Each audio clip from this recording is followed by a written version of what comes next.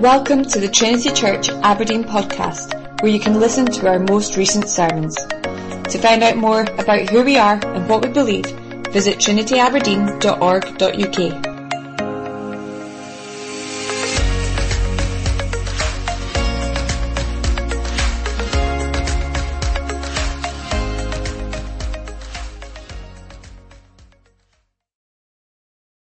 Well, please turn back with me to Psalm 47. Now, we've just spent some time singing together, but why do we sing to God?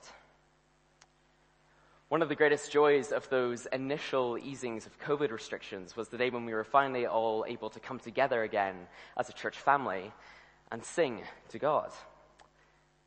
I don't think that's something I truly appreciated before, the chance for God's people to gather together in one voice and sing his praises. We all know there's something beautiful about that, something that fills us with joy and hope. There are many people who, although they wouldn't call themselves spiritual or religious by any means, still occasionally come to church just to hear the singing. Just a few weeks ago, I was sat near the front here during an evening service, just feeling the full thrust of joyous praise from behind me, and it was beautiful. But how often do we really stop and wonder why that is? Now, over the years, I've been witness to many impassioned discussions about how we praise God with our singing. Discussions usually focusing on what type of instruments we should be using or how modern or traditional the words should be. Now, whether you enjoy the organ or the electric guitar, that's all just a load of superficial babble if we aren't clued into why we even bother to sing in the first place. The book of Psalms is a treasure trove because it teaches us both how and why we are to worship. It reveals to us what the attitude of our hearts should be when lifting our voices in praise to God. Psalm 47 tells us that we should praise God because he is a great king over all the earth. I don't know what your thoughts are on the idea of kingship. We're in the north of Scotland here, so I'm going to guess that opinion in the room on the topic of monarchy might be a little bit divided, to say the least. I'll be honest, I grew up in the Republic of Ireland, so the idea of a king always felt like something that belonged more to the realm of myths and fairy tales rather than everyday life. I know for myself, I can find myself thinking about this image of God as a king as just a little bit fanciful sometimes. But the king we see in Psalm 47 is not some mere fairy tale character or political figurehead. His rule is absolute and extends over all the earth, and so all the peoples of the earth are called to worship him in joy, fear, and wisdom. I only have 2 points for you tonight. I want to look at what the psalm has to say about the great king and his praising people. So first of all, the great king. God's universal kingship is the core idea of this psalm. It's the reason given for why all the peoples of the world are called to clap their hands and shout to him with joy in verses 1 and 2. For the Lord, the Most High, is to be feared, a great king over all the earth. Right up front, we run into an aspect of God's kingship that might make us feel a little bit uncomfortable. Praise him with joy, sure, we love that, but why does he have to be feared? Fear-inducing leaders hardly inspire joy, do they? When we think of fear-inducing leaders, we think of men like Vladimir Putin, those with great power, try and use that power to strong-arm the weak into submission. But that's not the type of king that the psalmist has in mind. The book of Psalms is a compilation of writings from across different stages of Israel's history, and most of them, probably including the ones written by the sons of Korah, came about during the time of King David. Israel was a nation surrounded by powerful kings who would have loved to invade and conquer them. They needed a king of their own, one who would strike fear into the hearts of such men and show the superpowers of Babylon or Assyria or Egypt, that the promised land was not theirs to conquer. The king who could inspire the right kind of fear was the king who could keep his people safe. And no matter our opinions on contemporary monarchs, we all love that idea of strong but noble leadership. Our stomachs may turn at mention of Vladimir Putin, but our hearts soar when we see Vladimir Zelensky choosing to stay in Kiev as Russian forces invaded. We all need heroes. Heroic leadership is something that we adore, and when we adore something, it leads us to worship. We'll touch more on what this sort of mingling of joy and fear looks like later on, but for now, keep that idea of a heroic leader in your mind as we think about God as king in this psalm. We see how the great king fights for his people in verses 3 and 4.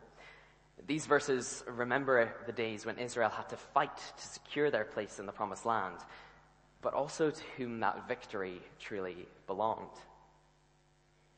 He subdued peoples under us and nations under our feet. He chose our heritage for us, the pride of Jacob whom he loves. This victory belonged to God. Israel were the ones fighting, but God gave them the victory the way a father might give a gift to his child. Now, what does the psalmist mean when he's talking about heritage and the pride of Jacob? Well, running throughout the psalm is the thread of a promise that God made to Abraham all the way back in the book of Genesis. In case you don't know, Abraham was one of the patriarchs of the nation of Israel. His grandson, Jacob, would go on to have his name changed to Israel, and then Jacob's sons would father the 12 tribes of that nation. But when Abraham was in his 70s, he was still childless. But God promised that his family would become a great nation through whom all the nations of the world would be blessed. And that name, Abraham, means father of a multitude of nations. So this promise unfolds in two stages: the promise of a land for the nation of Israel, and then blessing that would flow out of that land and into the rest of the world. So the royal agenda of Psalm 47's great king is the unfolding of that promise. The psalmist can look back into Israel's history and rejoice at the truth of how faithful the king has been. Verses 3 and 4 are only a brief summary of years of struggle and toil for Israel. The odds stacked against them were insurmountable in human terms, and yet the king's promise endured. This king didn't hang back in the throne room or the fortified bunker waiting on news from the front line. He led the charge. He brought down city walls and made the sun stand still in the sky. He split seas and made rulers tremble because he would not break the promise that he made to his people. And the king who could perform such mighty deeds is rightly to be feared by those who would set themselves up as rival powers. For his people, though, his power and might is something to rejoice in. His victory is their victory, too. And this victorious praise crescendos spectacularly in verses 5 to 7. God has gone up with a shout, the Lord with the sound of a trumpet. Sing praises to God, sing praises. Sing praises to our King, sing praises. For God is the King of all the earth. Sing praises with a psalm. The language here is that of coronation. The king is ascending to his throne, accompanied by trumpets and loud voices. The people are called to praise their king in recognition of how he has fought for and protected them. Now, Israel's history was full of less than stellar kings, as is our own, but their one true ruler was the great king, the Most High, the King of the promise. But what about that second aspect of the promise that God made to Abraham? Israel would receive a promised land, but then somehow the whole world would be blessed through them. How did that unfold? When the psalm was written, only the promise of the land had been fulfilled. Israel was surrounded by nations who despised them and their God, and yet the psalmist in verses 8 and 9 writes about the nations gathering to worship the Lord. God reigns over the nations. God sits on his holy throne. The princes of the people gather as the people of the God of Abraham. For the shields of the earth belong to God. He is highly exalted. Even back in verse 1, it wasn't just Israel who were called to worship God, but all peoples. The princes of verse 9 aren't just the next generation of Israel's leadership. They belong to the Gentile nations, the surrounding nations, the non-Jewish nations. Their shields that belong to God are a metaphor for their kingship, a recognition that these rulers ultimately owe their authority and their existence to him. Gentiles gathering as God's people, the people of the God of Abraham. Those same enemies that the king subdued back in verses 3 and 4 are now welcomed into his kingdom. And the fulfillment of that promise is spoken about as if it's happening in real time. That's a bit jarring, because the psalmist would have known as well as anyone else that this great gathering had not been fulfilled at the time that he was writing. We see brief glimpses of it throughout the Old Testament in figures like Rahab from Jericho or Ruth from Moab, Gentiles who entered into the family of Abraham. On the whole, however, the Gentile nations remained starkly at odds with God. Why then does the psalmist write as if this promise is being fulfilled? Well, this is one of those moments in the Psalms that can rattle our brains a little bit as modern-day English-speaking readers. Hebrew poetry is its own rich literary tradition that often works in ways that we don't expect. One of the most striking examples is the way it seems to look back to the future. The poetic passages of the Bible, the Psalms and the prophets, often speak about future events in the past tense. It's a way of showing the certainty of God's promises, that whatever he says will happen cannot be prevented from happening. The great king's promises are so secure that we can speak about them as if they've already come true. Verses 8 and 9 are a prime example of this. To the psalmist, the day he was describing was seen through a kind of fog. His best efforts to describe it in poetry only capture a shadow of what was actually to come. We, by the grace of God, live in a day and age where we have a fuller picture of what this looks like. The way that Israel would bring blessing to the entire world was through one very specific descendant of Abraham. The great king came as a carpenter from a backwater town in that same promised land. He received a cross instead of a throne and was adorned with a crown of thorns. Jesus' death hardly looked like the kind of royal victory that we read about in this psalm. But it was the great battlefield that made such a victory possible. On the cross, Jesus secured the ultimate eternal heritage for his people, subduing the final enemies of sin and death. The land promised to his people has now overflowed the boundaries of the ancient kingdom of Israel to encompass a new heaven and a new earth. Verse 5 tells us God has gone up with a shout. Now that's not just coronation language, that's ascension language. Jesus rose from the dead and ascended in triumph. That was his coronation moment. One day he will reappear with a shout and the sound of a trumpet.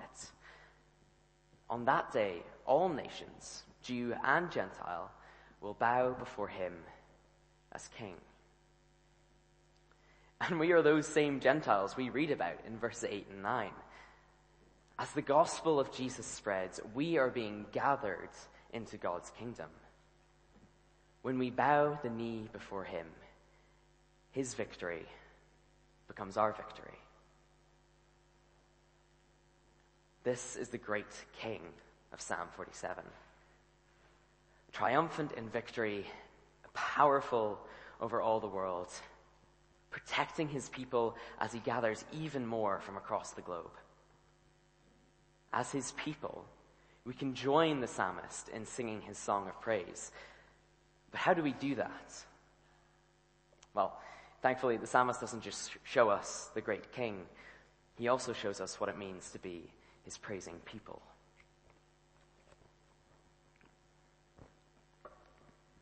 To worship is human. David Foster Wallace was an American writer who, although not a Christian, was still very attuned to the culture around him. Wallace said that there is no such thing as not worshipping. Everybody worships. The only choice we get is what to worship. Now, if Psalm 47's portrayal of God as the great king is anything to go by, we don't even really get that much of a choice. We are to praise the Lord, the Most High, just as the psalmist was calling Israel to do. Now, in many ways, our worship today looks very different to that of the sons of Korah. We don't go to the temple or to the synagogue. We come to church. Here at Trinity, we tend to use piano and violin and cello more than we use harp and lyre. All that being said, we have the same God, the same great King. So we should follow the lead of the psalmist in how we are to praise him. What does the psalmist say should characterize the praise of God's people? Well, notice how the words joy and fear sit almost one on top of the other in verses 1 and 2. Now, as we touched on earlier, joining both fear and joy together as the fitting response to God's kingship can strike us as being a little strange. As a culture, we often set these two emotions at odds with one another, as if the presence of one might stifle the other. This psalm doesn't just say that these emotions can exist together, but that they must when God is the focus of our emotions. All the peoples of the world are called to worship God with joy because he is to be feared. Now, that's a staggering but a beautiful paradox. Our darkened, sinful understanding doesn't like to try and hold these two emotions in tandem, so it just splits them. And that's why psalms like this are so helpful in guiding our worship. God is to be feared. That's clear from what we read here. God is love, but he's not tame, as C.S. Lewis might put it. He is the great and powerful king. His throne is holy and his reign is absolute. There is no corner of the earth that does not belong to him, and no inhabitant of the earth that will not one day have to pay him homage. He subdues his enemies, and yet, despite all the images that come to our minds when we think of conquering kings, he also throws the gates of his kingdom wide open to welcome those same enemies in. And remember, we were those enemies. We were the Gentile nations, and yet here we are, gathered under the throne of the God of Abraham, rejoicing. Our joy doesn't come from sidelining thoughts about God's kingship, but rather through remembering that we now share in the great King's victory because of his grace. And this reverent, joyous praise can't be contained. The psalmist certainly doesn't keep it to himself. He wastes no time in beckoning all peoples to clap their hands in verse 1. I know for myself that it's easy to think about the life of faith as being a little bit of an individualistic one. We're probably all far more a product of our society than we'd like to admit. It's me and my walk with God, and Sunday just happens to be the day where I rub shoulders with other people on their walks with God. As a result, it's tempting to keep our praise to ourselves. If my faith is just a thing for me, why does anyone else need to hear about it? The picture that this psalm paints is a far cry from that. When we adore something, we praise it, and our praise overflows into telling other people about that. The picture the psalm paints is one of joyful adoration guiding people to worship. To quote C.S. Lewis again in his Reflections on the Psalms, I think we delight to praise what we enjoy, because the praise not merely expresses, but also completes that enjoyment. It is its appointed consummation. Fully to enjoy is to glorify. Right, so this is quite a nerdy example, if I'm honest, but I can vividly remember the night the trailer was released for the film Dune. I was reading the novel at the time, fully immersed in Frank Herbert's world. Now I get to see everything that I was reading about projected in glorious IMAX. I got so excited that after watching the trailer for another, dozen or so times, I was filled with this near evangelistic sensation. I just had this urge to share this trailer with anyone who I thought would be interested in it, try and get them as excited as I was. And that's all a bit trivial and a bit silly, but it proved to me that our delight and enjoyment naturally makes us beckon others to praise the object of that delight and that enjoyment.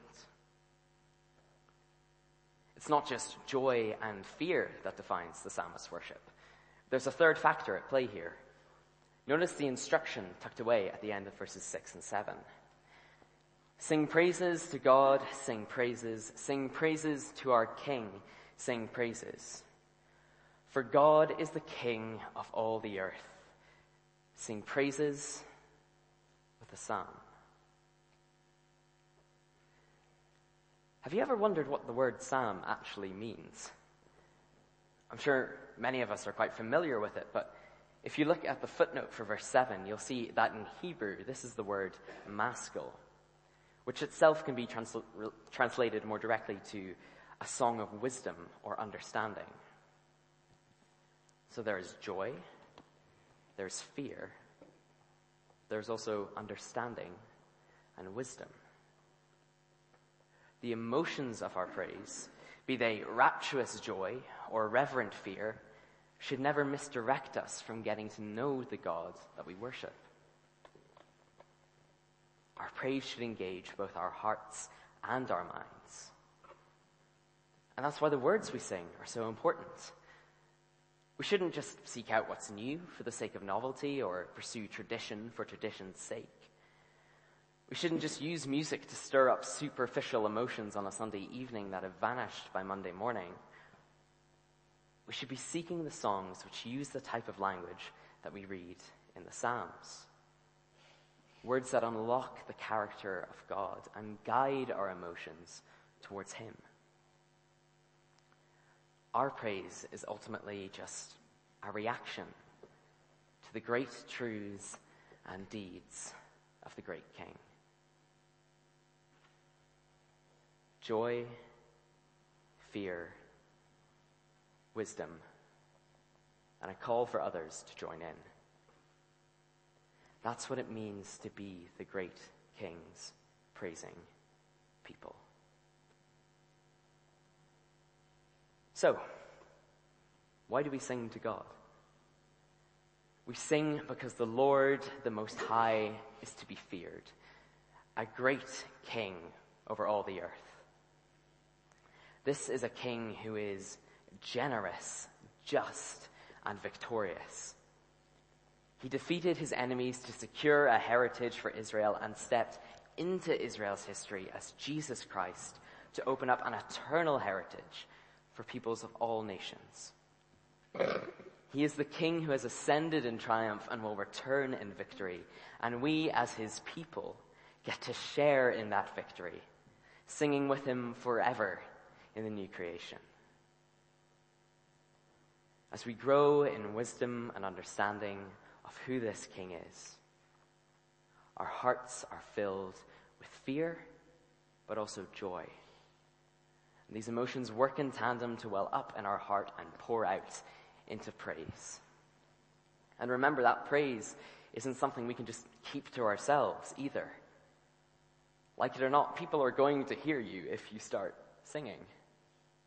Our praise is both adoration of the King and an invitation for others to enter his kingdom and become his praising people. Amen.